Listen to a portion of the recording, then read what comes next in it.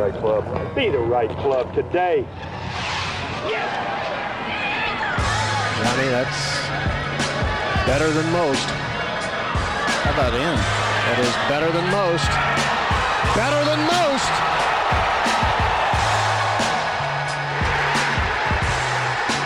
Expect anything different? Ladies and gentlemen, welcome back to the No Laying Up podcast. Solly here. You are going to hear, first up, TC and I are going to do an immediate reaction to one of the wilder days. I guess I should have seen this coming. I mean, all the stuff that was planned with LIV Golf. We're going to chat about it. We chatted some about it with ZB on the back half of this. We have a full-length interview with Zach Blair talking about all the things going on in his life over the last several years, which are very interesting, but also wanted to ask him about, you know, what this all means for a current PGA Tour player, all the ongoings in the world of golf. But we got to have some fun on the front end as well, talking about the ridiculousness of these team names and everything else going on. So before we do that, this episode is brought to you by our friends at Whoop, the personalized digital fitness and health coach, an official fitness wearable of the PGA and LPGA Tours. It helps you monitor your recovery, your sleep, your training, and your health with personalized recommendations and coaching feedback from Whoop.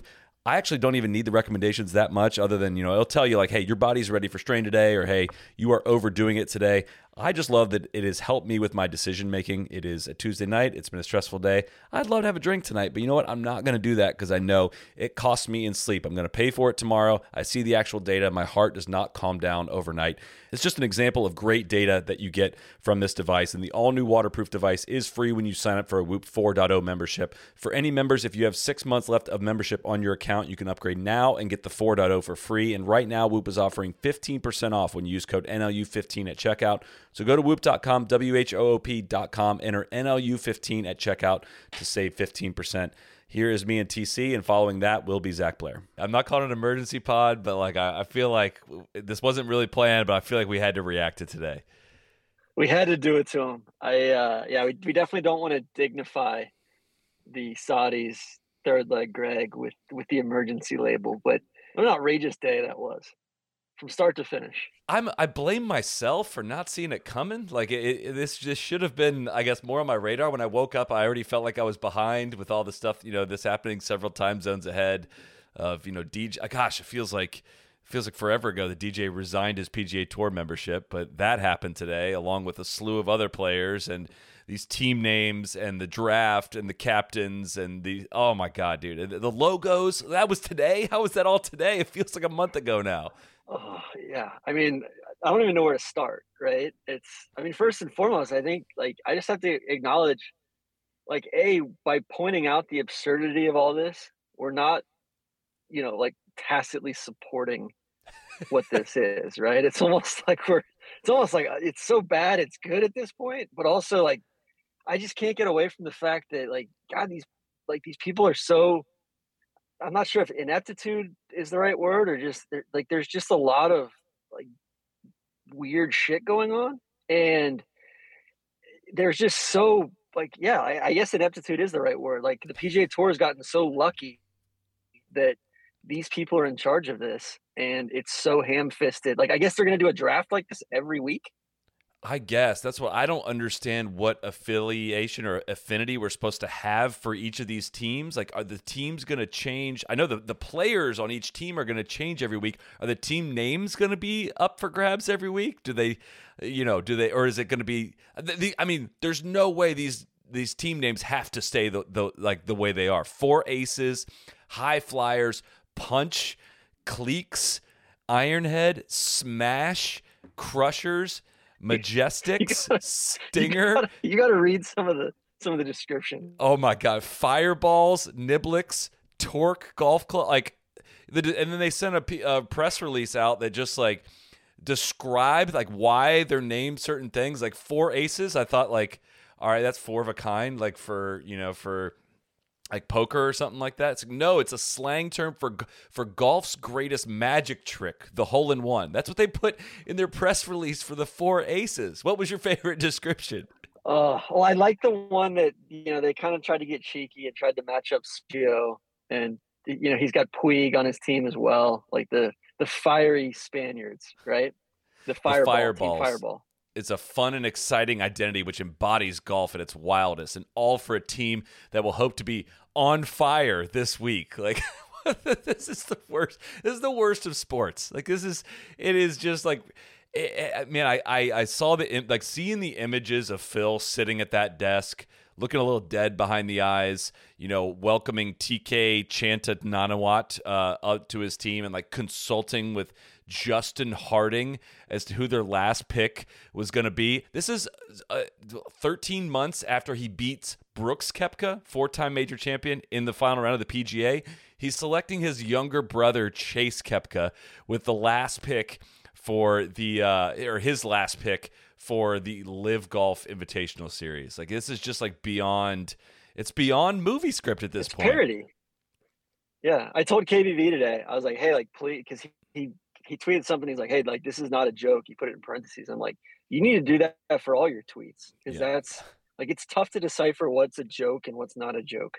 And like, so I think, there'll probably be some people in the audience that are like, oh, like, you guys are just giving this thing oxygen and everything like that. Like, let me be very clear. Like, I don't plan on like I'll watch a little bit of the golf, but like, I don't plan on like taking this shit seriously or giving it any oxygen beyond like making fun of it. Right. I mean, it's just, it's laughable. And like some of these teams are like themselves are just, they're so bad.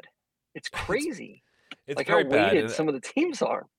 And I'm with you in that the analogy I see going around and is like, should journalists only cover the wars that they agree with? Like, this is the biggest thing to happen in, I'm not going to say professional golf history, but like, this is one of our time. This is the biggest thing that's ever happened. Like, we could be very well witnessing the complete collapse of the PGA Tour. If, we talked on the back half of this with Zach Blair, and we talked some about strength of field things and how things could come tumbling down very quickly, and how, honestly, man, like, this seems like, for as much as we're going to make fun of this, like, this is the worst it's going to be. We said this on Sunday. It's the worst the field's going to be. More is coming. Yeah. And this thing is going to, like, be, I have a feeling this is going to be, like, what the future of pro golf looks like. I really do. And are we going to make fun of that? Yeah. Does it suck? Yes. But, like, yeah, I'm with you in that, like, this is not like a serious golf product yet. Could it possibly end up that way? Maybe. But, like, man, is this just like a total shit show to this point? It feels like they're like it kind of feels like the Slime Cup or something, right? Like, it just feels inherently unserious and just, like, and yeah, like, even if they layer more, better players in and all that, I still don't think it changes the tenor and the atmosphere around this thing feeling like just a total shit show, I gotta say, I'm like decently impressed with like the presentation, like the like, I don't know where to go with that in terms of like the party, like, looked like a very big deal, very crowded room, and wasn't like, the tech elements of it were there, and we didn't get to see the stream of it, but it was like, fuck, man, this thing does feel very real now. And it's not easy to have put together a tournament like this in the time frame that they have and all of the logistics that go on behind that. Now, look, is there plenty of stuff that, like, getting people's names wrong on all of the posts and things like that? Yeah, that's going to be easy to make fun of. Yeah, it's like basic shit. I know. I mean, like it should feel somewhat coherent. The fact that they've spent as much money as they have, right? And like the fact that they couldn't come up with better branding for the teams or better logos or, just like televise the draft when that's one of your main differentiators. It's just, I don't know. I'm trying to stay level headed and like be serious on a certain level about it. Cause it's, it's worth like talking about structurally and how this affects the tour and everything like that. But at the end of the day too, it's just so jarring. It's almost like dystopian to watch all of this happen kind of as a sideshow today. And then the PGA Tour just marches on Twitter or on Instagram or on Golf Channel like nothing's going on. And the RBC Canadian Open is going on. And there's, and granted, there were a hell of a lot of withdrawals today. And I'm not sure if that's just because it's a bunch of unvaxxed guys withdrawing or guys that are further down the priority list that like weren't planning on being there and their passport's not up to date or something. But just a weird like juxtaposition, right? Of like the tour feels like they're just going along with it. And I just don't know what Monahan like what's his counter to this at some point. Is it the punishments? Is that the next thing? Like they don't want to acknowledge it because then that'll be a sign of weakness. I don't know what. My understanding is that they're waiting for punishments until balls win in the air, like until the shots are played on Thursday. What is the play though? I don't know what they. I mean, the play was like 10 years ago, changing this shit, right? Of course, like I don't know if there is like a play in Monahan's playbook right now. I'm not looking at him right now as like, wow, dude, like what? Why aren't you doing anything this week? It's too late. Yeah, it's like you should have done something, over the last 18 to 24 months while everybody knew this was coming down the pike. Or, I mean, shit, like we've been talking about it. People have been asking us why we're talking about it. It's been interesting to watch some golf media people who poo-pooed it or made it like not a real threat. And now they're like, oh my God, like, of course this is happening. And it's like, it's really interesting to see the shift in tone from people who are like, oh my God, they got DJ. Well, this is a totally different thing. It's like, yeah, like what the fuck did you guys think was going to happen? Like they're willing to spend like $4 to $8 billion on this thing, like at some point, I just feel like Monahan needs to step up to the plate. And like it just feels like the empty threats are, it's like catalyzed membership against him. Yeah, I don't know. I know he has to protect the membership, and so I don't know what he said he's going to ban people that are going to leave. I struggle to find out like what the play is though. You know what I mean? Yeah, I just don't know, like on the ban front, right? Like what's the, like, I mean, even in the bylaws, it says like these guys that are resigning, like, all right, they can resign and then sit out a year and take up membership again. And it's not in the bylaw. Like they haven't broken any rules technically. So they'd have to pass new rules. Yeah, and then if another wave of guys is going to go and do this after the U.S. Open, go for the Portland event, and then again, there's going to be another wave of guys that leaves and does it for the after the FedEx Cup. Basically, they top themselves up, get another year of service on the PGA Tour, top themselves up for the FedEx Cup, and then leave and do it. Like we've heard, like I'm wary of the Brooks rumors. That doesn't sound. I mean, like Brooks would make a ton of sense because he's like injured and longevity, and it just seems like he's like a money guy, but also like it doesn't, like from everything I've heard, it sounds like he's out on this. But Bryson, it sounds like he's in. I have to imagine Kokrak, Abe Answer, Varner, like those guys are coming down the pike, right? Bryson's is I threw that out there today, expecting an announcement. I don't know when the announcement's going to come. That's the part I'm not 1,000,000% confident in. But I got, even after I tweeted that, had 2 other people reach out. Like Bryson's 100% going. Like he's going. Which, I mean, that's where I'm like backing up, dude. Like the DJ thing is like the DJ is the one that he's the pioneer in this. Like he's the one that burst this door down that like people are going to follow. And if he doesn't do it, I do doubt if that door bursts, but now that it's open, it's they're going to come flooding through. Here, I just heard right before we got on an absurd amount of money for a player that if I was to ask you to guess what the player was, it would take you on your 25th guess what it was for that person to come in, and it's just like, oh my God, if they're throwing that around, dude, like there's nothing to stop them. Like they are going to spend even more money than we've been talking about to this point. Yeah. And just totally wash out the sport. It's embarrassing. Well, that's the thing. It's like, and it's not even about golf, right? It's just like golf's the pawn and all this, and then or these players are the pawns or whatever. But like, it feels like it's kind of. It felt like best and final offers were a week ago or 2 weeks ago. Like, no, I feel like that's just starting now, right? Like these guys are starting to see the money in their eyes and all that. But yeah, DJ made more money because he stuck his neck out and did it. I don't know. It's just, and then like Ari Fleischer coming in and being the press guy, and I guess the AP, the one of the AP reporters got thrown out of the press conference today. It just, it's insane, man. The whole thing's just like it's like a cartoon or like a circus. Tough scene for Graham McDowell today too. A guy I've long been a fan of just like.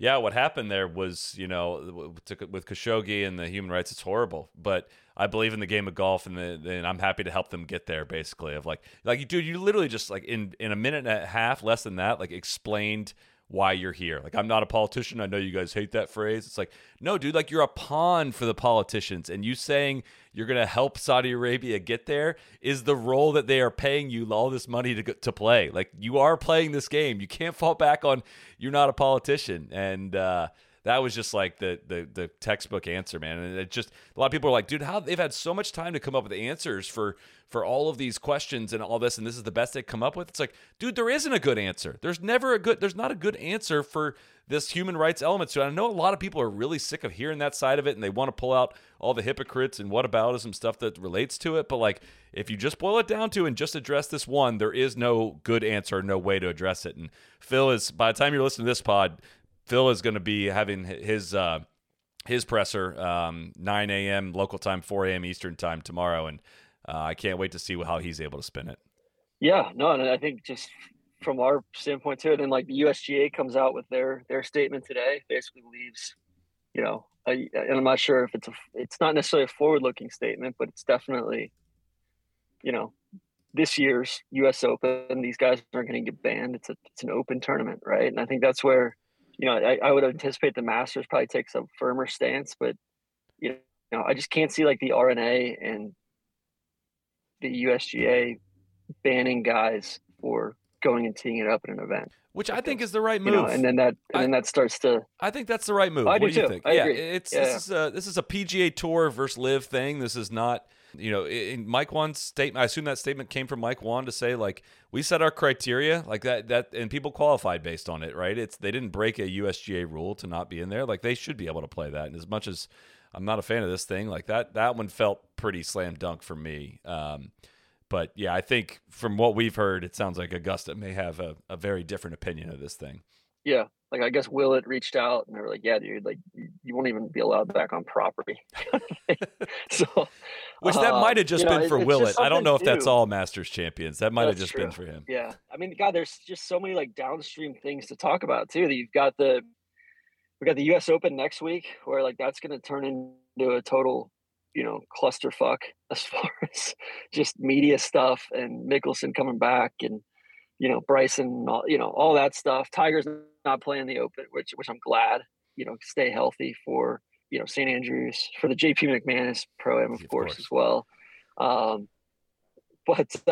like, just from the fact too of like, just talking about this, like stripping away the human rights stuff, like this just isn't how I want golf to look. Right. It just seems like, and like there's not a way for these guys to, like, that's what I don't understand. For like, it actually makes more sense for a guy like DJ, who's exempt into the majors from here on out for the next 4 or 5 years. It makes a hell of a lot less sense for like a guy like Taylor Gooch, who's not.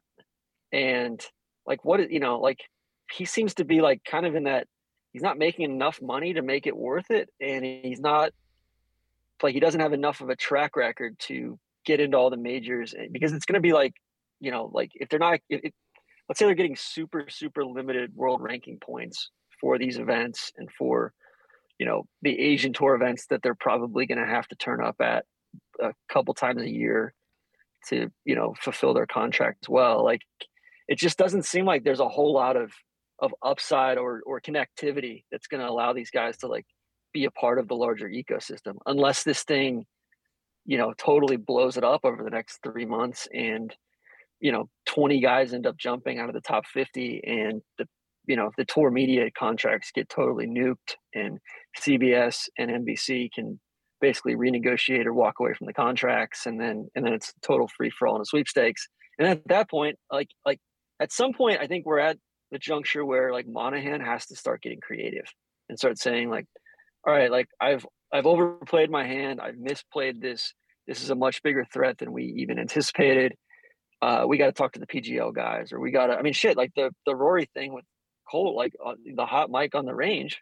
He's like, hey, like we got to figure out how to get some of that PGL money or some of that, Silver Lake, like Egon Dermot money. Like how do we get that flowing into the PGA Tour, create this equity and do all that? Like, because like the guys that are being punished the most by this are the guys that aren't leaving, who are also drastically underpaid on the PGA Tour.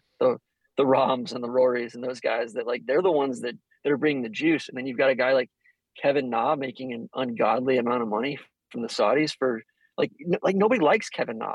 Like his peers don't like Kevin Na. Like fans don't like Kevin Na. It's no good. It sucks. Like the wrong guys are getting totally rewarded. It pisses me off.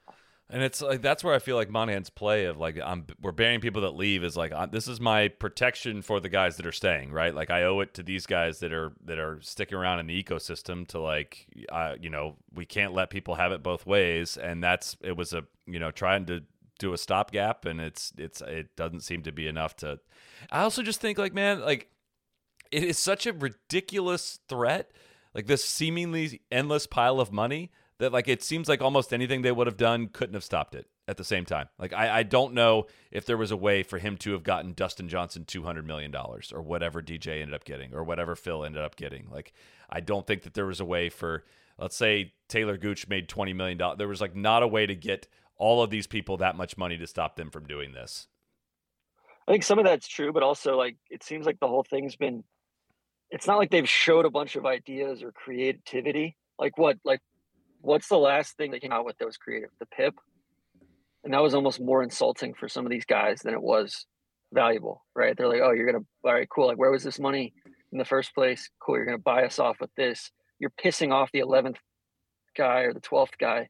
More, you're almost doing more harm than good with something like the PIP, right? It's like a Band-Aid. And I think that's the issue with the tour as well, is like, it's been decades since well into Fincham's tenure of like, just resting on their laurels and not evolving the product and not like growing the pie, right? It's like they're extracting more from corporate partners for doing the same stuff, but at some point, like they're not structurally changing the tour. They haven't like the TV product still sucks. The app is terrible.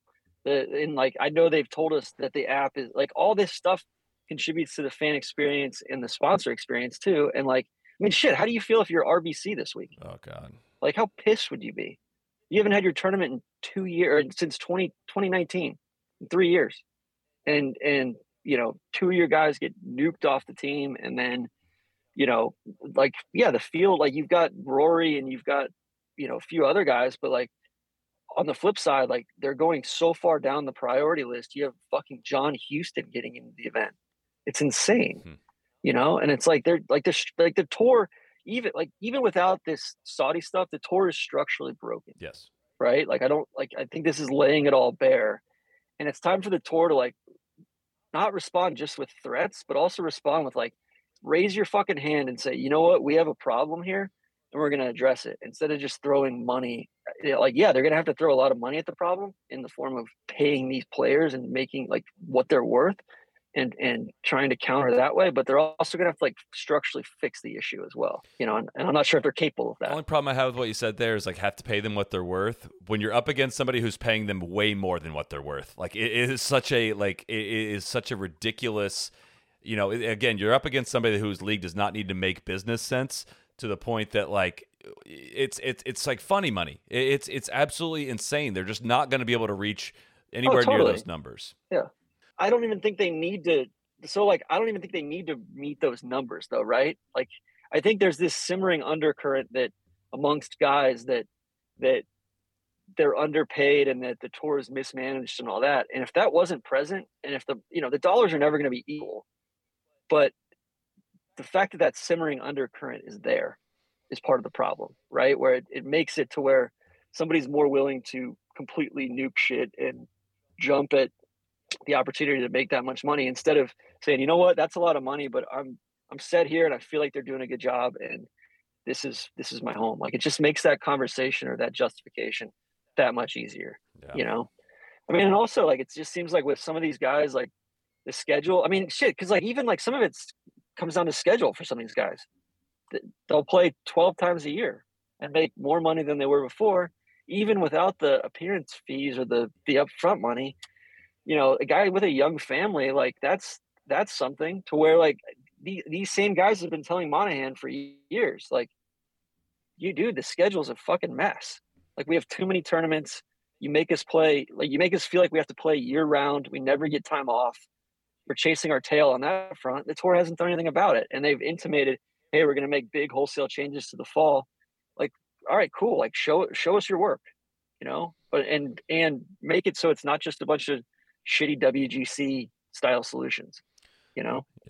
I think, yeah, it goes back to it just being structurally broken, because the less tournaments you have, the more guys are going to want to go play European Tour and other events and Asian Tour and big money events. So you got to stand up an event to say, like, no, you remember this tour and we have an event this weekend. You got to go play here. It's just, it is a mess. And maybe this, is a great thing that, it has to come all the way down to get built back up.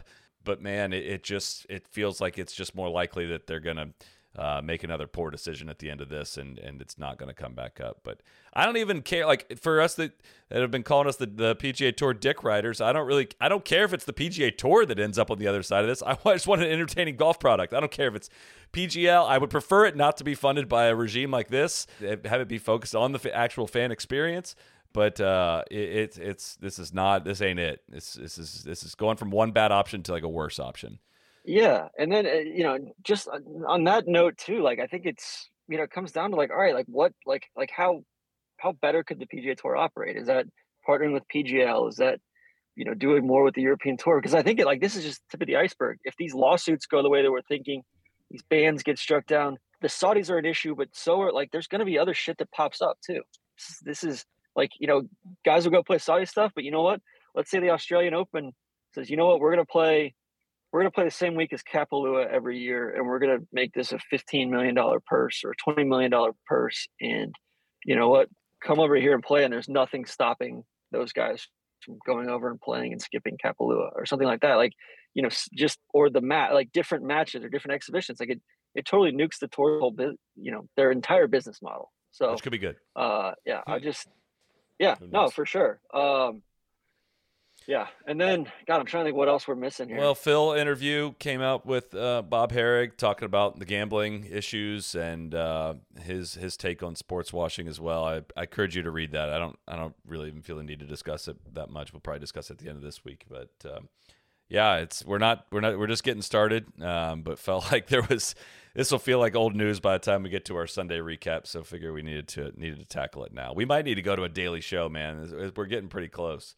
Yeah, I was just gonna say props to the fried egg guys for they've got some sort of deep throat scoop or source inside of LIV Golf there that's feeding all sorts of. I mean, that's the other thing, like the talking points that they're coming up with and the stuff that they're providing these players, like it's pretty like elementary school shit. I mean, it's not it's not rocket science stuff. Yeah. Between that and the graphics and all that, I'm just like, man, like the Saudis, like I'm just leveling with you. Like you guys should be getting more for your money here. I assume you're going to join me in being a big supporter of Team Smash with Siwon Kim, Scott Vincent, Junichiro Kazuma, and Itipitat Burana Tanare Yaret. I know that's your squad, man, and I respect it, but I'm Crushers GC. Okay.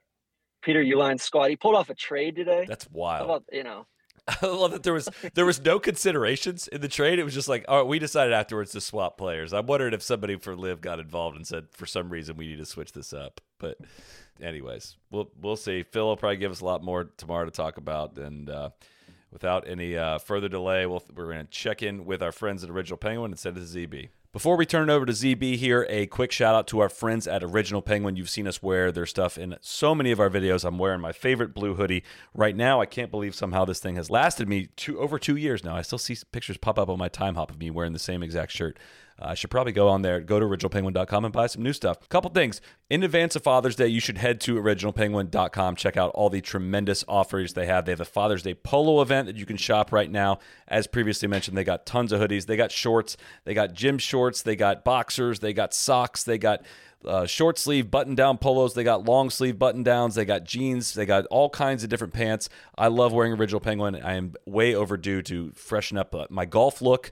I need some more golf shorts because I absolutely wear these things out. They've lasted a very long time, but I cannot say enough great things about Original Penguin. They got clothes for women. They got specialty golf clothes, and they got clothes you can wear on the golf course and off the golf course. So head to originalpenguin.com. Also keep an eye out. Cam Smith will be sporting 2 new prints at the U.S. Open, including a lemonade print and an octopus print. I have a feeling Neil is going to be way in on that one. Originalpenguin.com. Let's get to Zach Blair. ZB, it has been a while, my friend. What have you been up to? Nothing, just living life. Live. You started with living life. Oh man, what a wild couple of days. Definitely, a lot of stuff coming out today. It's been crazy. We got a lot to talk with you about. Man, this has been a very long day. We're recording this on Tuesday of the first LIV event. How closely would you say you've followed this whole situation? Not very closely, but it's definitely been fun to, throw the chair out and grab some popcorn the last couple of weeks for sure. I mean, it was obviously like in the news, leading up and kind of around that time, the whole like Phil bomb dropped, basically around, what was it, like Riviera or whatever. And it seemed like back then they had, a decent group of people that were kind of ready to jump over. And then that whole thing happened and it seemed like everybody, quickly aborted. So I followed it very, not closely, but had my eye on it here and there. Based solely on the team names, which LIV team would you want to be on? I mean, Fireballs. Fireballs, your team, Fireballs. The logo is so good. Everyone was making fun of it, and I was kind of like, oh, I kind of like that one actually. It's so bad, it's kind of bad enough and like retro enough that it's like 90s, like minor league baseball team or something. It was crazy. Like some of those are so bad, and it's I saw somebody say it's like anything they would have come out with, everyone would have been piling on pretty good, but at the same time, like, whoa, like they didn't kill it. They did not crush it. They did not crush it. As somebody who is a logo nut, if I may say, I was very, very excited to chat with you about this. This looks like clip art to me. I mean, I really think that if you gave me a full day and I don't know how to do any graphics, I could come up with things I could come up with 12 of these that were better than this. I mean, it definitely was bad, and just the names themselves, 90% of them were so bad. Like, what are you doing? I would have just rather them been like the captain's names, or like whatever. Like, I mean, again, is like anything was going to be bad. I think anything was going to be easy to make fun of, but they definitely didn't help themselves with in the logo department or the name department. Do you think that there's a whole nother wave of guys that will be, in Portland? They have this field that a lot of people are making fun of, ourselves included. What are you expecting the Portland field to be like? It's funny because the field, when I saw it, everyone was making fun of it. Everyone was talking about how bad it was. And I was kind of looking at it like it's not quite as bad as I thought it was going to be. It does have like a decent amount of like recognizable big-ish names, maybe more of them like on the European side. But there's some players that are still pretty good, obviously. But I do kind of have the, feeling that there's definitely a pretty big group of people probably just kind of sitting back in the bushes, waiting to see exactly what's going to happen on Thursday, right? Does the tour come out and put all these things in place? There's obviously the world ranking points, the situation with are they going to be able to play in a lot of these majors, past this year and that whole sort of thing. So I think once that stuff gets cleared up, you'll probably see a lot more guys, giving it a try. But I do think there's kind of a few more aces up the sleeve possibly for Portland. What does this all mean for you, for somebody that's not playing the league? Are you worried about the PGA Tour, the future of the PGA Tour? I mean, I think you're always going to have the PGA Tour. They're probably going to have to, sit back and kind of rethink the strategy and, kind of see where they might have messed up, if you will, or, how they can do better. And, DJ said it the other day to me pretty, it seemed so bulletproof for so long until something like this happened. And now it's kind of like, holy cow, there's probably, there's a lot of problems with it that people are kind of pointing out or seeing. So I do think, the PGA Tour is not going anywhere, but this kind of has probably opened them up to some things that they need to address and do better. And just to clarify, it's DJ Pye, not Dustin Johnson, who told you that. But I guess DJ Pye. where I'm coming from on that is there is. You don't know that. You don't know that. Yeah, that's true. there is this strength of field clause in some of these contracts that, a lot of what the tour has pulled out over recent years in terms of it being able to increase money, blah, blah, blah, PIP and play 15, all these things, and players' purse going up, FedEx Cup money going up, all these things seem contingent on the stars not leaving the sport. And if this kind of, if the floodgates really open here and more guys leave, it does seem like it can fall apart. This is the thing that held up TV negotiations when they went through before they signed that massive contract. And man, it kind of feels like the before part in a movie. To get to this point feels totally ridiculous. Like I would not have imagined we would have got to this point, but here we are. So like now nothing feels like it would be ridiculous after this. Am I onto anything with that? Are you familiar with any of that? Yeah, I mean, it just seems like they have a lot of horses that are really in their corner, like big names. It really feels like, Justin Thomas and Rory McIlroy and John Rahm and, Colin Morikawa. Like, it just seems like they have a lot of people that are big names, recognizable, like young stars that are kind of going to bat for him. So it might be a situation where there is like a big divide and, some other pretty recognizable people and good players, jump ship and do that. But I do think they really have a pretty strong stable of people that, are going to stick around, obviously. And it seems like they'll be able to obviously fill fields and, provide a product, even if they kind of have to go back and rethink some things and tweak some stuff with the whole model. But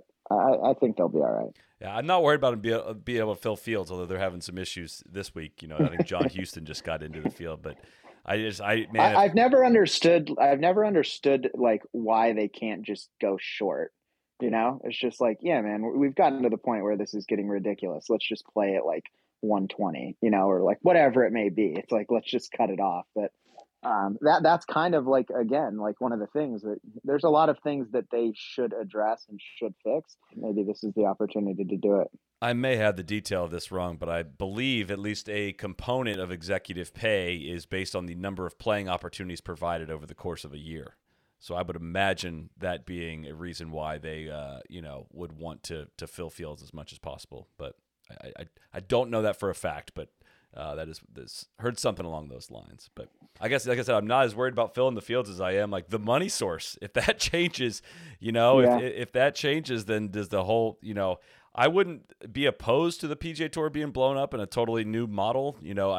I've heard from people close to the situation that say everything is on the table, but I just thought that'd be interesting to talk with somebody who is, whose livelihood depends on this, if they have an opinion on it or are hearing things or, how they see it unfolding.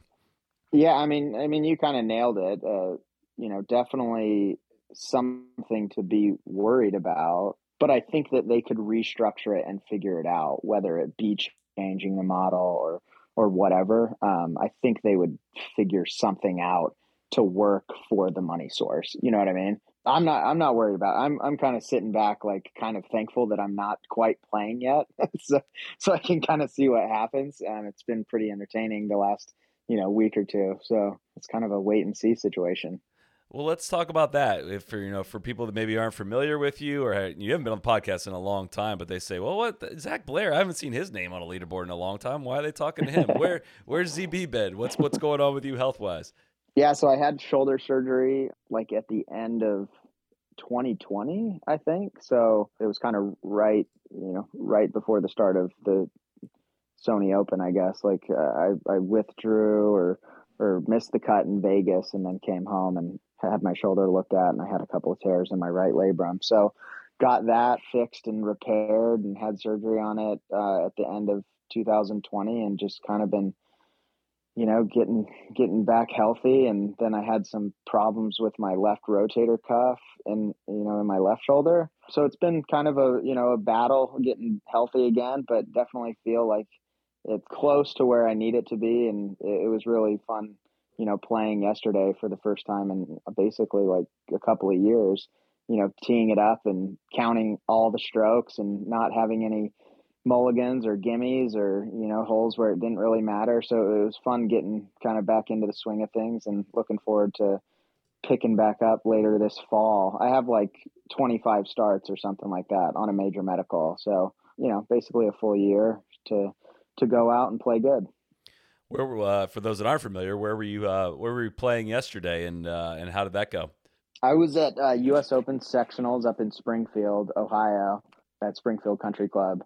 I shot 3 over. I shot 3 over and even. I felt like I played a lot better than I scored. It was kind of, again, one of those things. Hadn't played a real meaningful round in a year and a half or so, like where I actually had to make like 3-footers and tap ins and like I said, counting all the strokes. So I definitely went into it, basically like a free roll, right? I was exempt into sectionals because of being inside the top whatever, in the past 5 years. So I kind of looked at it like, look, might as well go play, kind of see how the game is, leading into maybe some of these rehab starts on the Korn Ferry Tour later this summer, and definitely left extremely positive, like, okay, I still got it. I can still go out there and compete and play with these guys. So that was fun. But I think like 3 under or 4 under ended up making it. So, it's not like I was 1 or 2 shots off, but definitely it was kind of one of those things where it was closer than it appeared. That's kind of how I'll put it. So how's that work with, coming off a major medical? How do you game plan out how you want to come back? You said rehab starts on the Korn Ferry Tour. Do those count in your 25 starts, or how do you, are you better off timing it up with the start of the new season? How does all of that work? And what are you in control of and what are you not in control of? Honestly, I'm like a little gray in all of this stuff too. I'm kind of just like, I'll just go do it and play good and, worry about it later. But so I have 25 starts, I think. And then I have 4 or 5 Korn Ferry Tour rehab starts that don't count against, the tour starts. So they basically give you like some warm up events, right? To kind of, like I played yesterday, that one didn't count as one, but to kind of go out there post injury, like post recovery, and basically see if you can, compete at the level that you're going to need to compete at, for the season. My plan was always to like come back in the middle of this year, like kind of right now on the tour. So I was going to use some of those Korn Ferry Tour rehab starts, like, in the like previous couple of months. After talking to everybody, they were kind of like, you definitely want to start like at the start of a season. For whatever reason. I don't really know. I don't really know why. I just know that I have to go make X amount of points to, keep my tour card. So. Yeah, that's where it always confuses me, right? It's like you have, if you split your starts between the 2 years, are you, how do you're trying to accumulate a certain amount of points, right? Or are you just trying to get 125, be in the top 125 anyways to keep your card, or you need a certain amount of points based on a prorated number or something like that? So they take the points from my year, that whatever it was, that when I stopped playing. So that was the 2020-2021 season. So they take whatever the top 125 was that year. Say it was 500 points, even though it probably wasn't. But say it was 500 points. That's how many points I have to get. I played 3 events, I want to say, and I had like 3 points. I made like one cut in like, I don't know where it was, but so I have to make 497 points in my 25 events. Now the one thing that I don't know, so if you split it up, if I was to start this fall and then play 12 events this year in the 2021-22 season, and then play 12 events in the next season, you can't, you're only running against one total, where I don't know if you start in the fall, like I'm going to, I don't know if I'll be running against 2-point totals, right? Like, cause I'm playing that full year next year. So I don't know how it all works really. I just know like I got to go play, play good and make enough points. You're almost better off not knowing exactly what you need to do or whatnot, just playing golf. And if you've got a big runway, that's got to make it so much easier. I hear about guys, they have 3 starts left and they got to go pick their courses and things like that. Man, that would be so much pressure when you go tee it up. But mine's like basically a full season coming off the web, but I also have the ability to pick anywhere I want to go that year. So I can get into some of those bigger events, like waste management or, some of the events that the guys coming out of the Corn Ferry category, like maybe wouldn't get into. I can go play those events.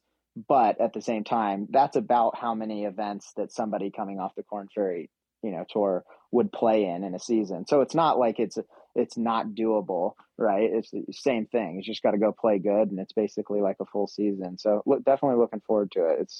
It's I love competing. So what's it like being away from the game just in general? I mean, you are one of the most psycho golfers I know, not including your professional career, which is absurd. Like you play more fun rounds of golf than anybody else I know on top of trying to play professionally. What's it been like to not be able to do that?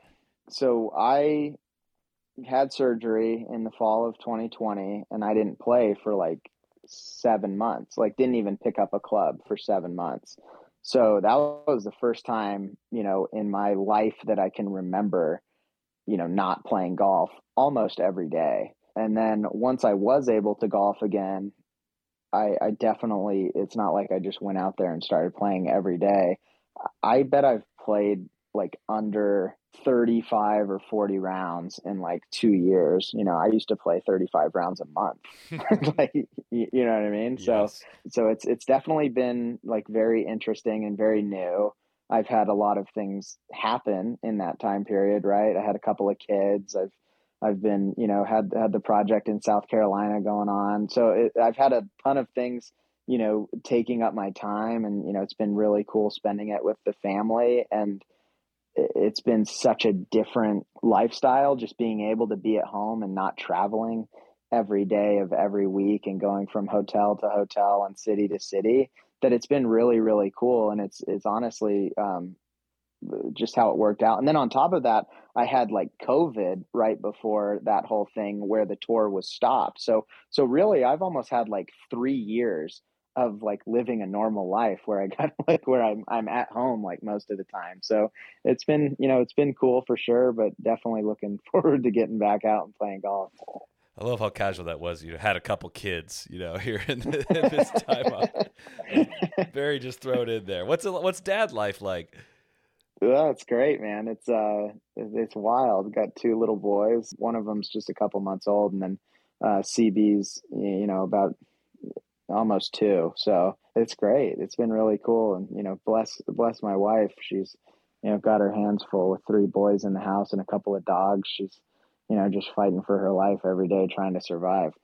I'm trying to think of the last time I saw you, when that was. I feel like I used to see you about once a month, and I'm realizing it's got to be years, huh?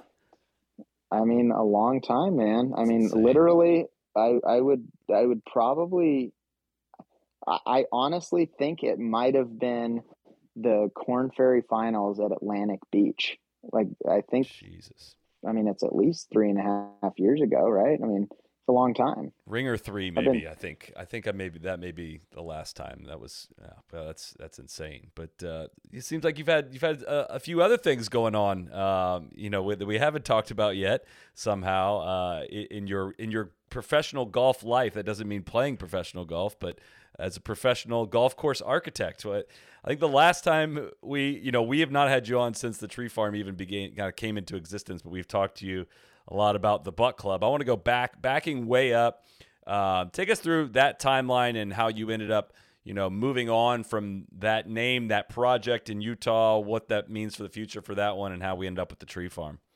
Yeah, so really this was all kind of in that COVID timeline of 2019 or whatever. I'd been trying to do TBC for, 4, 5, 6 years.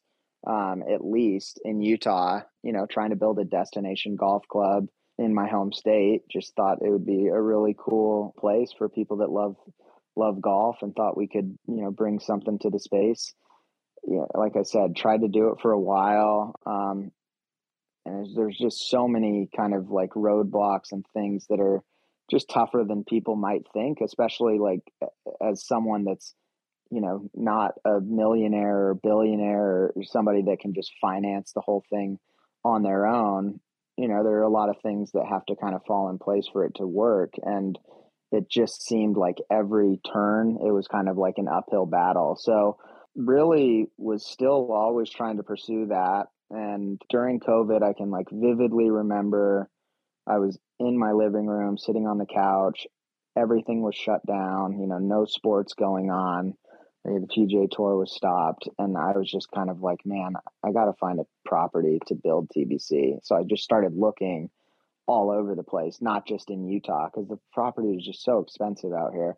I had a friend mention to me how cool, Aiken, South Carolina was, and how there was a bunch of land that looked pretty cool and sandy soils, and how they loved golf out there. So I had started looking in that kind of southeast United States region, around then or a little before, and I had a couple of properties that looked pretty cool, but I'd never gone out there, right? Like I was just too busy playing golf, to kind of go do that. And like I said, during COVID, I was sitting on the couch and I was like, we got to find a property. So there was this one that I had looked at a lot and it was for sale. And I convinced like 2 or 3 friends to like hop on a plane, mid pandemic, like talking nobody in the airport type travel. It was pretty crazy. And went out, flew into Atlanta, drove out to Aiken and looked at this piece of property and was like, man, this is pretty sweet. Like we should, if we could get this, we could definitely build TBC out here and it'd be really cool. Ended up buying the property with, a small group of buddies. It was kind of a weird position that we were in because it's like, is this TBC? Is this a new project? And didn't really know and kind of went back and forth on it for a while. And after talking to some people, who I trust and kind of respect their opinions, it was kind of like, I think this has to be a new project. One of the reasons was I still wanted to do something in Utah. There had been so much support for like the vision of what I was trying to do, and the whole idea of the Buck Club had kind of like evolved and shifted over the years from being a destination private club to shifting more to being, a Sweetens Cove style 9-hole public course, or maybe it was 18 holes, but definitely like more in the public space. And I wanted to do that in Utah, and I wanted to still give the people the opportunity that had supported the brand and bought the merch and kind of like bought into this whole idea, still something to kind of like, this is still going to happen. Like, I want to do this. So we eventually, decided that this was a new project in South Carolina. And, that's how the tree farm happened. And now we're kind of like, finished shaping with it and grassing it and, should be kind of done later this year, which is pretty cool. No, we're not getting away that easy. There's a lot of details along the way we got to talk about. Yeah, it should be cool. All right, cool, man. Yeah, have a good one. Thanks for coming on. Really appreciate that. So I want to know, like, detail wise though, looking at that site in Utah, you had a site, you had a routing, you had, I think that the routing plan is still hung up in the, in the garage in the kill house. And, a bunch of people had gone out to see it and came back raving about how amazing that site was. I think some of the questions a lot of people had was, hey, is this the right soil? Is this the right climate? How many months a year can this course be played at? Kind of, are those kind of the questions that ended up kind of, ending that kind of pursuit for that particular site or that project? Or what were the challenges that you mentioned? Yeah. So that was a lot of it. When I really started getting into the nuts and bolts of, developing a golf course, it was like the people who we were going to buy the property from seemed very willing to play ball kind of like early on. And then eventually, like when it got time to like strike the deal and do it, it was like everything completely changed. Whether it was they had seen the traction for the project and they had seen the support, it was definitely like the price kept going up, and it was, again, I'm not somebody that could do the whole thing myself. So, we were kind of bootstrapping it on a tight budget, and that whole sort of thing. So that was kind of like number one, where the land was just kind of like at a stalemate, and we couldn't figure out, how to do it or get it done. And then, when you got into the construction side of it, that was another big obstacle, where it was, having to bring in a bunch of materials like, sand cap in the fairways. And, it was going to require a lot of moving earth, which I feel like we definitely could have done. But the more I kind of learned about the whole process, it seemed like, man, wouldn't it be better to like not have to do that? Like all of that stuff, and wouldn't it be cheaper, and wouldn't it be, like everything was just, adding to the, man, maybe this isn't right. And then a big one was, the seasonality of Utah. The more I had talked to people, the more I learned about that aspect as well. Was like, it's way harder to bring people to your place like out of good weather, right? So it's like you're going to have these good months in like April, May, June, July, August, maybe like September in Utah, but that's when it's good like everywhere else, right? And so like, why does Solly want to come here when it's like good weather there, right? It seemed like it's way easier to get somebody like out of Ohio or out of New York when it's shitty and like raining and snowing, and get them to like somewhere where it's 60 degrees like South Carolina. So those were all of those things kind of played into this huge decision of like, do we really want to roll the dice and see if we can do this here right now? And again, that was like pre anything being done, right? I've never developed a golf course. I've never, done a project of this magnitude at all. And if it failed and didn't get off the ground, even, it was like dream shot, completely dead in the water. And I felt very, very confident after seeing the South Carolina site, like, okay, this could be a really, really good opportunity. And that was a thing that it was frustrating, from my perspective, because like, you can't explain that in 42 characters on Twitter, right? And people are just absolutely killing me for like a couple of years about the whole thing. And it was like, yeah, man, like I get everything you guys are saying. And if I could sit in a room with that person and explain to them for 20 minutes or 30 minutes, I feel like they would have definitely like understood where I was coming from. But, you don't have that luxury all the time. And I eventually had to learn like, okay, this is never going to like work on this platform to, like get into it with all of these people. And I was very sensitive, like about the whole thing, because it was very close to me and it was something that I believed in and still believe in and still want to do. But I'm very happy with kind of how it all turned out, and definitely feel like it is a springboard with what we're doing at the tree farm to be able to do something very, very cool and unique and awesome in Utah. If there's anything I've learned from this job, it's like, it is amazing how there's a couple things that like the gap between how I see people react online and like the vibe I get from either talking to the person involved in this, that how wide that gap can be as far as like vibe and like how, I don't know how to say it in terms of like intentions and desire and goals and willing to work at it and things like that. It was all that considering, I still was like internally putting like the chances of that project like happening without all the things that have to go right, which I'm sure you're still learning, and the things that have to go right to get something across the line. The chances of like succeeding there were low. Like, it's just unlikely, but it was an incredibly fun thing to support and talk about and wear the merch and be a part of that community. Like, absolutely, this like PGA Tour pro in his 20s is trying to like build, I think you were in your 20s when you started, like is trying to build a golf course in Utah like that. Like, people do not do that in the middle of their professional golf career. There might be some learning steps along the way, but is this a fun ride? It absolutely is. And I'm wondering, I was wondering what you felt like, from the community, like this incredible community that built up around this, all the merchandise you've sold, and that community ever diminished at a certain point? Has it strengthened, as time has gone on? Where do you stand with that?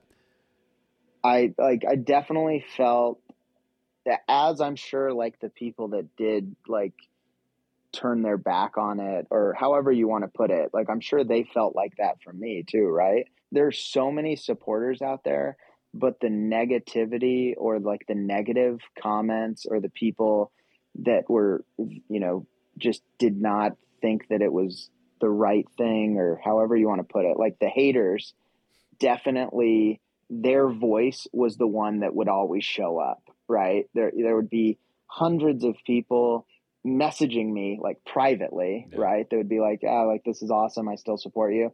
But then like people would see, the really negative remarks on Twitter or something like that, where it's like I said, like it was very personal to me. So it was like really upsetting to see some of that stuff, because it was like, man, like all I was trying to do was like build a really cool place. And like these people thought that like I was going to build it by selling hats, right? It was like, like, hey man, like I think you're missing like a couple of digits there, which it's like, man, if I could have sold,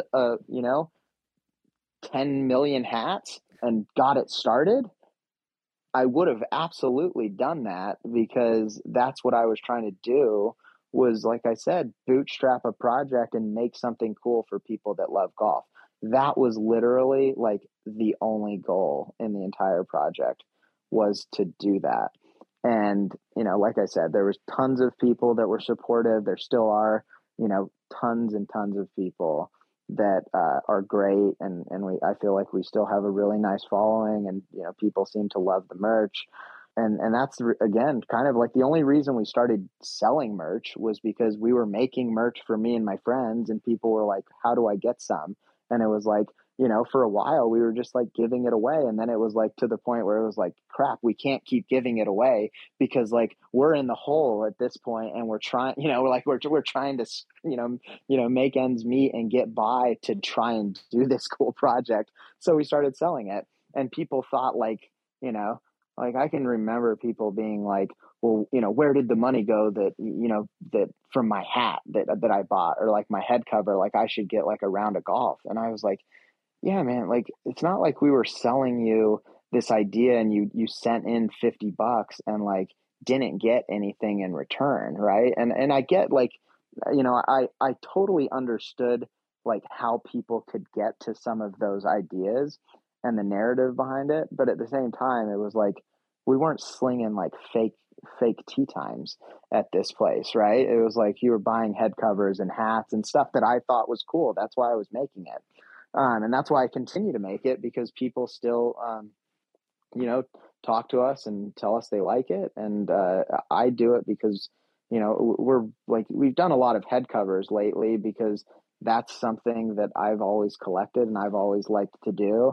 And, the supply chain issues, that's one thing that's remained, accessible for us to keep doing. And it's been fun doing that the last couple of years. It's definitely been a wild ride, and I've tried to say like sorry to so many people, like sorry I let you down on the whole thing, but like we're still trying to do it, and I still 100% believe that like in the near future, like we're definitely going to get something going. So it's been fun. Some of the best advice I think I've ever received was making sure internally to yourself whose feedback you care about. Because otherwise you can get drawn into like exactly what you said, like 100 people can praise you and like the negative comments will be what you think about when you go to bed. And it's like, well, what the hell am I doing? Like trying to please that person, right? Like let's focus on the people that, are supportive, or I can please, or have a feasible way of pleasing. Like that's a much clearer North Star through, I don't know, doing anything in the public domain. That's helped me a lot, because I know exactly what you're talking about with just feeling like, oh shit, I can't like the Twitter pile-ons, like you can't stop them and you can't explain it. And the more you explain it, the worse you make it, because it's probably actually people that are decently good at debating or finding a hole in one little thing you said. And here it goes just on repeat forever. And it's a weird place. It's definitely, it's harder than you just described it though, right? Oh, you're for like, sure. You're just like every little negative comment about it was just like, you try and explain it a little, and exactly like you said, it's like every time you go to explain it, there's another little thing that gets pecked at until you're just like,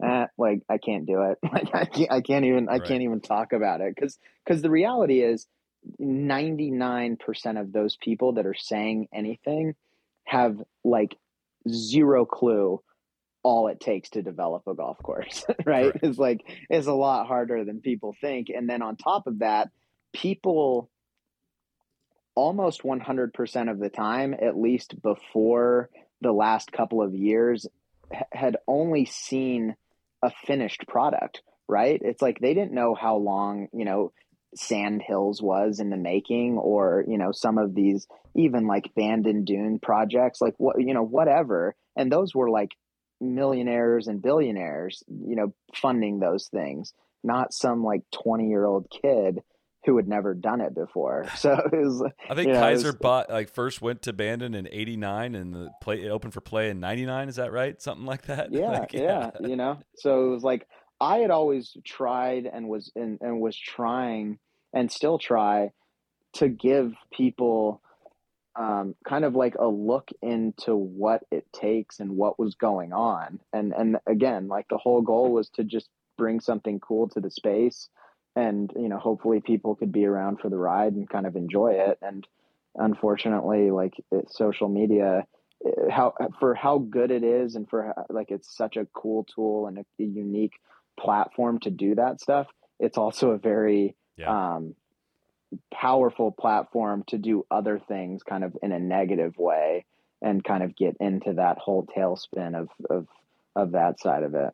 100,000,000%. It's like, it's how both of us are talking here is because of social media. We would have not, I wouldn't have this job, and yet at the same time, it can really bring you down at times. But but the good side of it, to end that whole thing, it's been like an amazing thing, and still like so many of the people that are involved with TBC or the tree farm or both, like I met via social media, right? Like it's amazing. Like that's like a very cool thing. Yeah, no, it's funny. It's like I'd say how we've kind of lost touch. I haven't, this whole like tree farm thing seems so foreign to me. Like it seems like so, I see the pictures and all this, and it's just like it's unbelievable. Like I can't believe. I shouldn't say I can't believe that you're capable of this. That's not what I mean. But I'm like, holy shit, this dude's about to build like something that seems to be from TC has been up there. He came back absolutely raving about it. And from the pictures I've seen, a golf course that's unique to the landscape. The people that you've got involved working on it, it seems like you learned enough in the project that didn't work out without having to, learn it the hardest way, like building it actually, then learning. Yeah. You learned a ton that you're able to implement in almost round 2 without even actually having to go through round 1. That seems to be working out great. Is that a fair assessment? Yeah, definitely. I think, from those years of trying to make sure that we would get it so right in Utah and not being able to do it. And then, luckily having like a really good team of people that have done it before and have been around a lot of successful projects, and in that whole world of golf and golf development, have been able to at least get this thing on the right track. And definitely looking forward to it. The pictures don't do it justice. You got to come see it. That's insane because the pictures look incredible. But so take us, you find this land, you get a tip, you find this land. What's the order of operations? How do you buy it? Who's funding this? Are you selling memberships before, or is it just through hats that you're buying the land? How does it all work? What's the order of operations? Yeah, so find the property on the internet, which is, when people like ask me about, they come out and see it, or, or trying to get involved, like whatever. It's like, so how'd you find the property? And I think they're always looking for this crazy story about how some old man on the corner told me about it. I literally found it on the internet, like literally looking for sandy soil properties for sale within like a 200 to 600 acre, like range. And found it on, I don't know the exact website, but called the people up, asked if we could come see it, got it arranged to go look at it. And again, this is from somebody that has never, ever built a golf course. I had gone and, scouted properties before and looked at places, but this was very, very different. All the sites that we looked at in Utah, like very open, not a lot of trees, you could see everything. And this place was, covered in pines. Like there was areas where you could see, a couple 100 yards, and you could see the topography when you were walking around, and you could definitely tell that it was cool, but it's not like you could just see 500 acres. Right. So just went out there, like I said, with a couple of buddies, and definitely I've played a lot of cool places. I feel like I've been fortunate enough to see a lot of really good golf courses. And when I was walking around, it was very much like, wow, you could put a hole like this here, and, you could do something like this over here. So it was like adding up to where it was like, okay, I think we could build like a really cool place out here. So, just rounded up a small group of friends, to each, pitch in a little money. And I kind of put in, a bit myself, obviously, and ended up buying it on my birthday in 2020. So it was a pretty cool birthday present. I was at the TPC Boston like playoff event. And there was like this big clusterfuck with the wire like being sent out, and like the Wells Fargo people thought we were like running like a drug operation or something, like because the account was named the Tree Farm, and I think they thought we were like, they flagged the account because they thought we were like had this like illegal weed operation go. Like it was literally crazy. And I had to drive, like this is Wednesday of the playoff event, and there's no Wells Fargos in Boston, and I had to drive to New Haven, Connecticut to go do this wire.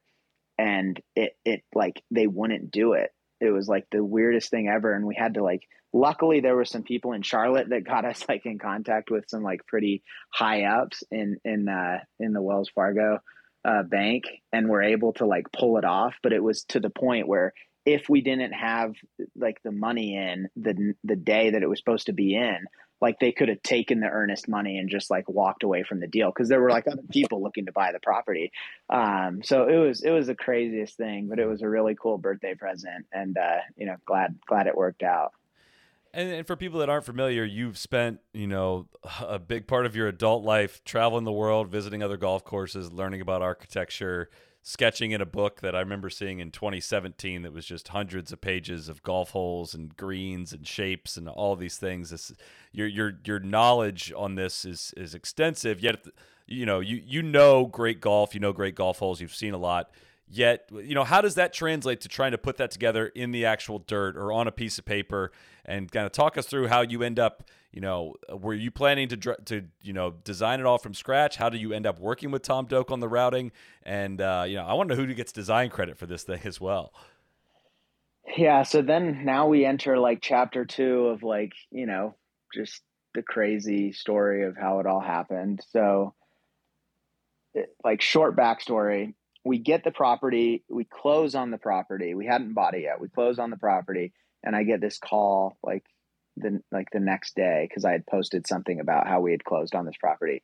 And it's this guy named Jeff Warren, who's, the general manager, kind of runs the bridge up in the Hamptons, the Bridge Golf Club or whatever. And I've never met Jeff. And he says, the property that you got, is it the property that's east of the Holly Pond on this, and this, like some road? And I'm like, I have no idea, but here's my phone number. Give me a call like tomorrow. And so sure enough, he calls the next morning. He was like down in Australia at maybe at like Barnbougle or something like that, playing in this Renaissance Cup with Tom Doak and all these people. And he was like, I've been looking at that property for like the past like handful of years. I was going to build a golf course on it with Brian Schneider and Tom Doak or something like that. And that at that moment, it was like, holy cow, like maybe this is a good property. Like if somebody else was trying to build a golf course out here. So, that was a pretty crazy part of the story. So fast forward, we closed the property, and this was like a really awkward situation. Like, a really weird detail that was unfortunate, and it was, too bad that it happened this way. So obviously Rob and Tad from King Collins were like the people that were going to do the project in Utah. So when we buy this property out in South Carolina, it was kind of this situation where it's like, are they going to be the ones that are doing it? I felt like really good friends with both of those guys, like, especially like me and Rob talked like every day about like the golf holes in Utah and what we were going to do and how cool it was going to be. And so it got to this point with the South Carolina property where we had to really figure out like if they were the perfect fit for that property. Rob and Tad had built Sweetens, and they were kind of in the middle of building Landman. And, so they didn't have like a huge track record of building a lot of golf courses. And some of the people that were involved in the project, were kind of like, we need to at least explore this. So I had to, make like probably one of the worst calls of my life to those guys, of like, hey, like we're going to go a different direction with this project, or at least explore some other options. And at that time we had nobody, it wasn't like we had some deal lined up with anybody behind their back. It was just, we had to go explore and figure out what we were going to do, because everyone, basically minus me, thought that they probably weren't the right people for that specific job. So then fast forward a little, maybe like a month or two after that, and I was on my way down to play golf at Ohoopee, and Will Smith had set it up where Kai Golby was going to pick me up from the Atlanta airport because he was going down to play with us.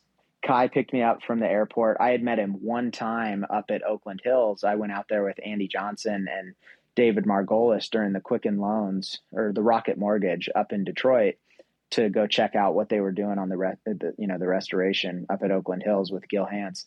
Had just briefly talked, and he had, he's kind of from that area and had kind of heard about the project, and, was, making small talk and, good luck. Hopefully everything goes good. So that was the only time I had ever met Kai.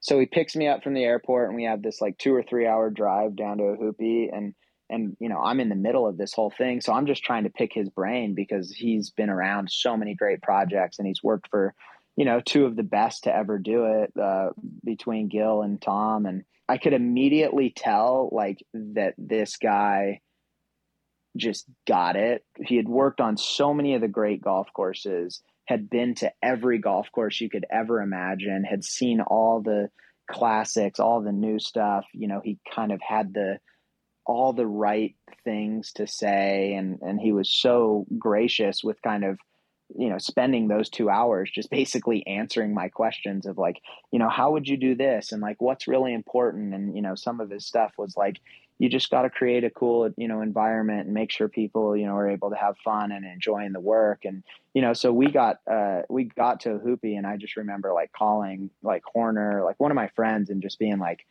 dude, I wonder if this guy would help out. Like, he's so awesome. And I'll never forget him saying something like, why haven't you like done your own thing? And he was just like, honestly, it's so cool working for guys like Tom and Gil. Like, they get really cool projects, and it's really fun, like building great golf courses. And I don't really care about any of the accolades and any of like my name being on it. Like, I just want to be involved in building like really great stuff. And I was like, that's awesome. Like, he totally gets it. And that would be so cool if he would help out. So throughout the rest of that trip, I kind of talked to him a little bit, and he was like, I'll drive up there and come check it out with you. And later that week we went and checked it out, and kind of over drinks at the end of that trip, he was kind of like, look, whatever help you need, I'd be happy to help find some guys and, help you out. And it seems like a really cool project, and I'd love to be involved. So that's how that started.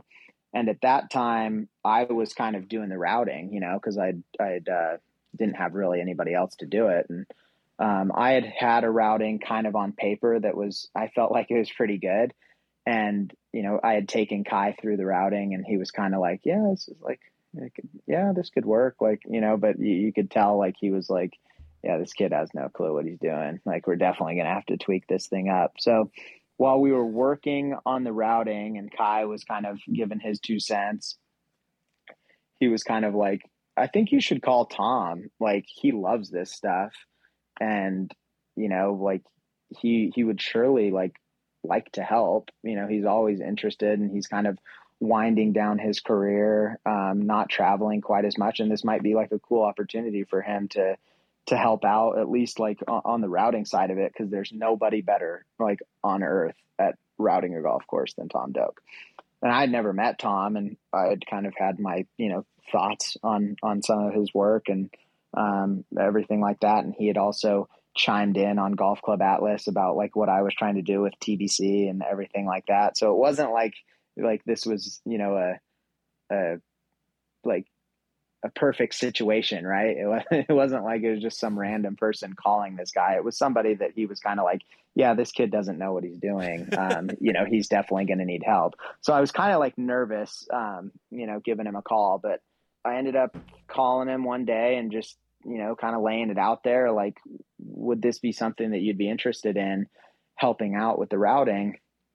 And he was like, yeah, definitely. I think, I've been to the property and like from those Jeff Warren days back in the day. And, I think it's a pretty neat piece of property and has a lot of potential. And it would be something that I'd be interested in. And kind of asked him, what capacity he would want to be involved. And he was kind of threw it back to me like, there's basically three options. It was like, I can look at your routing and kind of, break it down and tell you what I think and maybe guide you to, some spots and help kind of buff it out and make it better. Or I could kind of like give you 10 or 15 holes on the property that I think are really good golf holes, and you can kind of piece it together after that. Or I could like do the whole thing. And I was like, put it back on him, like, which would you want to do? Like, how would you want to be involved? And he was like, well, routing like golf courses is like one of my favorite things in the entire world. Like I would love to just do the whole thing. So I was like, done, like no brainer. Like if you can get, the Michael Jordan of golf course routers to do that, it's like, obviously you're going to, take that one. And look, it was kind of the same thing. Like the underlying story here is all I ever wanted was to build like the best place, right? I didn't care if I was doing the routing, if I was designing holes. I just wanted the best like final product. So obviously Tom like was the answer there. It was like never a question. So, worked with him for a couple of months on, letting him, do the whole thing. And we kind of went back and forth, and I'll never forget, he was kind of like sending me the initial routing, like in snippets, like over the holiday, like Christmas break one time. And it was so cool, 'cause he would send me like little triangles of like, 5, 6, 7, or like, here's, 1, 2, 3. And it was so cool to try and like piece together where I thought he was going to go. And occasionally I would get it right, and occasionally I would just be so far off. So it was so cool to like see the process and kind of pick his brain. Like, why did he want to go there? And, what was the decision making, for going this way? And I felt like I could always find really cool holes. That was never my problem, but I would use good holes and get to the point where it was like I would get stuck or have to make sacrifices and, just kind of connect a few holes that weren't that great to get back to good stuff. And he was able to obviously like seamlessly connect 18 golf holes that were really, really good. So that was a really just crazy process to be involved in, and, very thankful that he was willing to come help out and be involved. Because based on what I know from you, it feels like that's the perfect thing to help with, like a thing, like all these things that, you don't know yet based on experience, yet a lot of the stuff you do know about what makes for fun golf shots, what makes for fun slopes, kickers, bunker shapes, templates, things like that are all things that you can do internally with a design that you can contribute on that have nothing really to do necessarily with the routing once the hole's directions are kind of laid out. Is that kind of a fair assessment of the balance of like what your skills are versus what his skills are? Yeah, definitely. Like on paper for sure. The routing is like the first thing, and it's a big thing, and it's something you can't really fix, right? Especially on a property that, you're in there, on the Tiger Cat, like taking down 100-foot pine trees, right? It's like, you can't go in and, make some edits that's like, oh, never mind, we're going to go that way instead of this way. So it was very important to get it right, because it's kind of the first thing out of the blocks that is very, very important. And all the things that I had sketched and thought I knew, and the cool holes and the inspiration and trying to do this and trying to do that, were basically like thrown out the window on day one, like when they actually started building golf. Like, I remember like sketching something out for Kai, like, like you would see like Jack Nicklaus, like with a pen and paper, and like drawing a green with like the little like slope dashes and stuff like that. I remember drawing something like that for Kai, and he was like, yeah, dude, like, we don't do that. Like, we don't work like that. And I remember talking to Kai, like, he was working on 13, and I was like, well, what if we did this on 1? And he was like, yeah, man, like, we'll figure that out when we get there, but like, let's just work on 13. So there were so many things that, you think, or you think you can contribute, that they just do like so much different. Even on the routing too, it's like, I would use cool landforms, and work the topography, I felt like, in a good way. But then it was always like, well, what are we going to do for the green? And Tom, I would say, works like very much the opposite way, where it's like, let's find the green sites that are really, really cool and natural, and, are just kind of sitting there, and kind of work your way the other way. So, it was a lot to kind of like take in, to basically think like everything you thought you knew was like completely not really relevant. But, I've had my, share of, pitching in and having some cool ideas, thankfully, with the routing and some holes. So it's been fun. What sticks out to you, hole wise or feature wise, or anything that I'm curious. Also, I don't know if it's the same question, if there's any design concepts or holes in particular that were maybe in the original Buck Club plans that are kind of being recreated on different land in South Carolina at the tree farm, or just anything in particular new that you guys have come up with that you're particularly excited about. I'm comparing this to the Mega Redan that we have a picture of from the old Buck Club. Yeah, so I mean, the Mega Redan was pretty ridiculous, and I think if we were ever able to build that, it would have been just like really cool. Funny enough, like when Tom sent the routing, like the final one, and was doing kind of like the whole notes, he was basically like this running joke. He wrote me this thing, was like 15, like hole 15 sets up perfectly for a Redan if you're into that sort of thing, which he was like, that's like serious. Like, I don't think it was a joke, and it was like, it's just so funny, because it's like, yeah, like I am into that sort of thing. So I always like use that line. But so, yeah, there's like, like a punch bowl on 16 and a Redan on 15. And Kai definitely didn't want to get like too template driven. And it was just funny that the Redan and the punch bowl kind of just worked out like back to back on 15, 16. But there's like, little things like that kind of, thrown in, and, all throughout the course. There are similarities just in certain aspects, and that whole sort of thing, but it's a completely different property, right? And it was like I was saying, like they very much fit the golf to the land that you're on, instead of like trying to force something into that to build it. So that was kind of an adjustment for me, for sure. But what sticks out on the property to me, and what's intriguing, is obviously Tom used the land like really good, where the scale out there, and the topography, and the landforms, there's these big ridges and valleys, and he just used it in a really dramatic way, but not like a taxing way where you're kind of going up and down hills.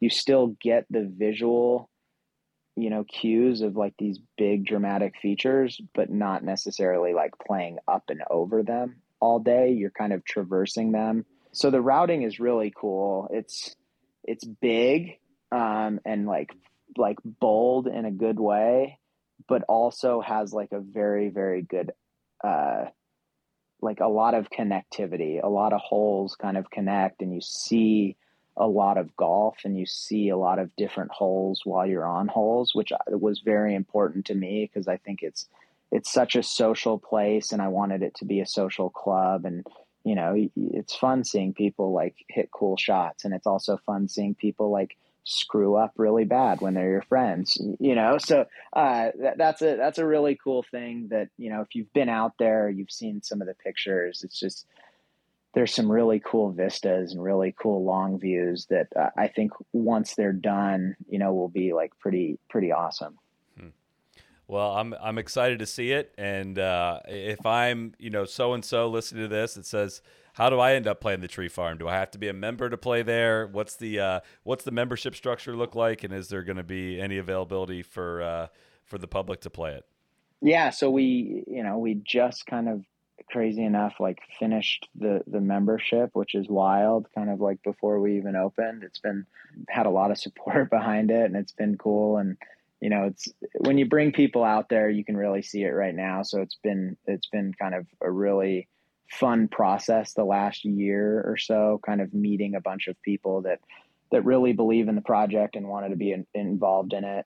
That's kind of where we're at with the membership. But the plan is to kind of open it up, I think, a bit during Masters week, and that kind of 10-day period around the Masters, and then some other times throughout the year.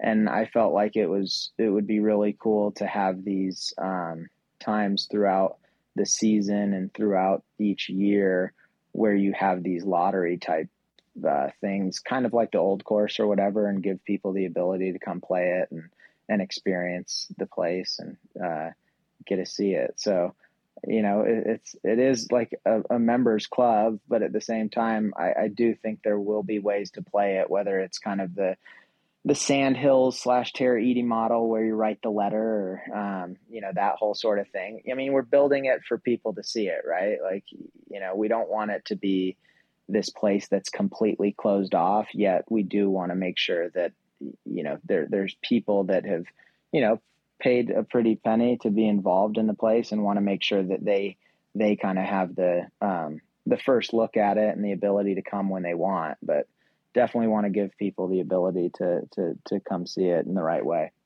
The last one, we'll get you out of here. Very important question: is the drone still up in that tree?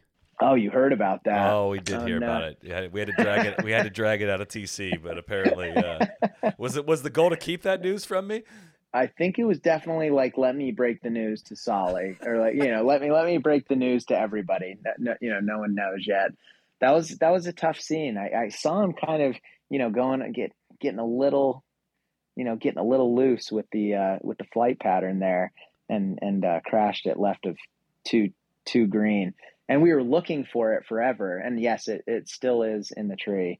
We'll try and get it down one day, and it can be a nice trophy for the NLU boys when they come play a match up here. But I think it's still in the tree for now. Does he get the tree named after him? I mean, yeah, if he wants that, that'd be great. I think we can get a plaque in there or something like that. We spent like 30 minutes looking for the thing. And finally I was like, the camera was pointing down, and I was like, let's just go stand under the trees and we'll find it. It has to be somewhere around here. So finally we kind of used our heads and eventually found it. But it was hard because it was like, A, it was sunny, and B, the trees are like really tall, right? So you're like, you're kind of like hurting your neck because you're looking like straight up. And it was the way it got stuck in that tree. I think I have a picture of it, was like pretty insane. Like, I don't know how it has not fallen down, because there's like some pretty big windstorms, rolling through that area, and thunderstorms and everything like that. But yeah, she's still stuck up there. Poor TC. May it rest in peace. So, all right. He said that if it falls down and breaks, you'd probably be able to like fix it instead of having to, buy a new one. Or is that ship sailed? Probably once it rains on it. Probably they're like, wait, was this thing stuck up there for like 2 months? Yeah, probably not. So we'll see. We can try. But DJI is pretty good with the drones. So, but we'll let you get out of here, man. This was great catching up. I am sorry that it's been so long. We don't chat as much as we used to. That doesn't make me any less excited for all you've got going on, and still definitely following it from afar. So congrats on everything, and can't wait to see the finished product. And thanks for spending some time with us. Yeah, of course. Thanks for having me on. We'll get out and play some golf soon. Love it. Let's do it. Cheers. All right, see you later. Be the right club. Be the right club today. Johnny, that's better than most. How about in? That is better than most. Better than most.